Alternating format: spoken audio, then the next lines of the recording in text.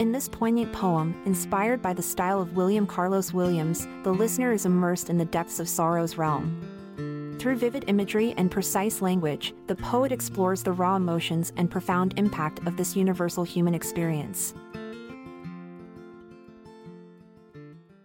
It was a dreary afternoon when sorrow came to town, creeping silently through the cracked doors of our hearts.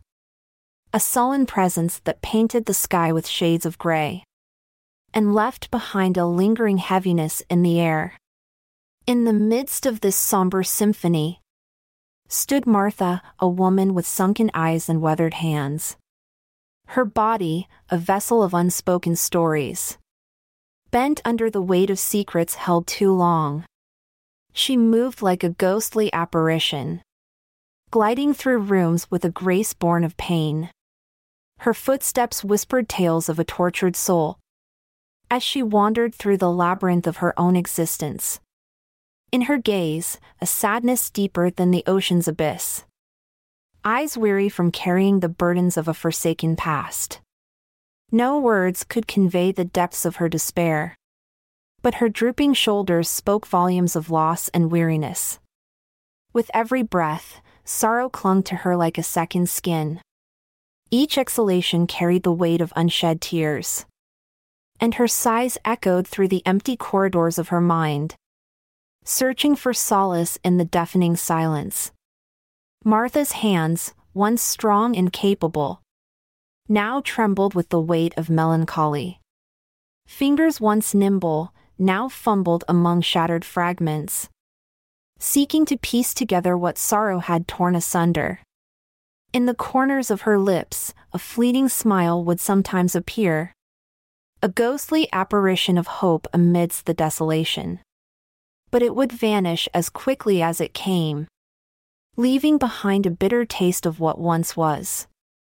She tended a garden with delicate devotion, nurturing flowers with a tenderness unmatched. Each stroke of her hand was an act of defiance, a battle cry against the darkness that threatened to consume her. But even amidst the vibrant colors of her garden, sorrow cast its shadow, an ever-present reminder. Her fingers traced the petals as if searching for answers, but all she found were echoes of her own sorrowful reflection. Oh, Martha, what depths of sadness you have known, bearing the weight of a world's worth of pain. Yet you endure, standing as a beacon of resilience, a testament to the indomitable strength of the human spirit. So, in this tale of sorrow, let us not find despair, but instead, a glimmer of hope, a reminder that we can endure. For within Martha lies a courage so profound that not even sorrow's darkest clouds can extinguish her light. I'm Amalia Dupre. Thank you for your ear, as we bid you adieu. Stay tuned for tomorrow's verse, there's more in store for you. This episode is produced by Classic Studios. Check out our other podcasts in our network at classicstudios.com.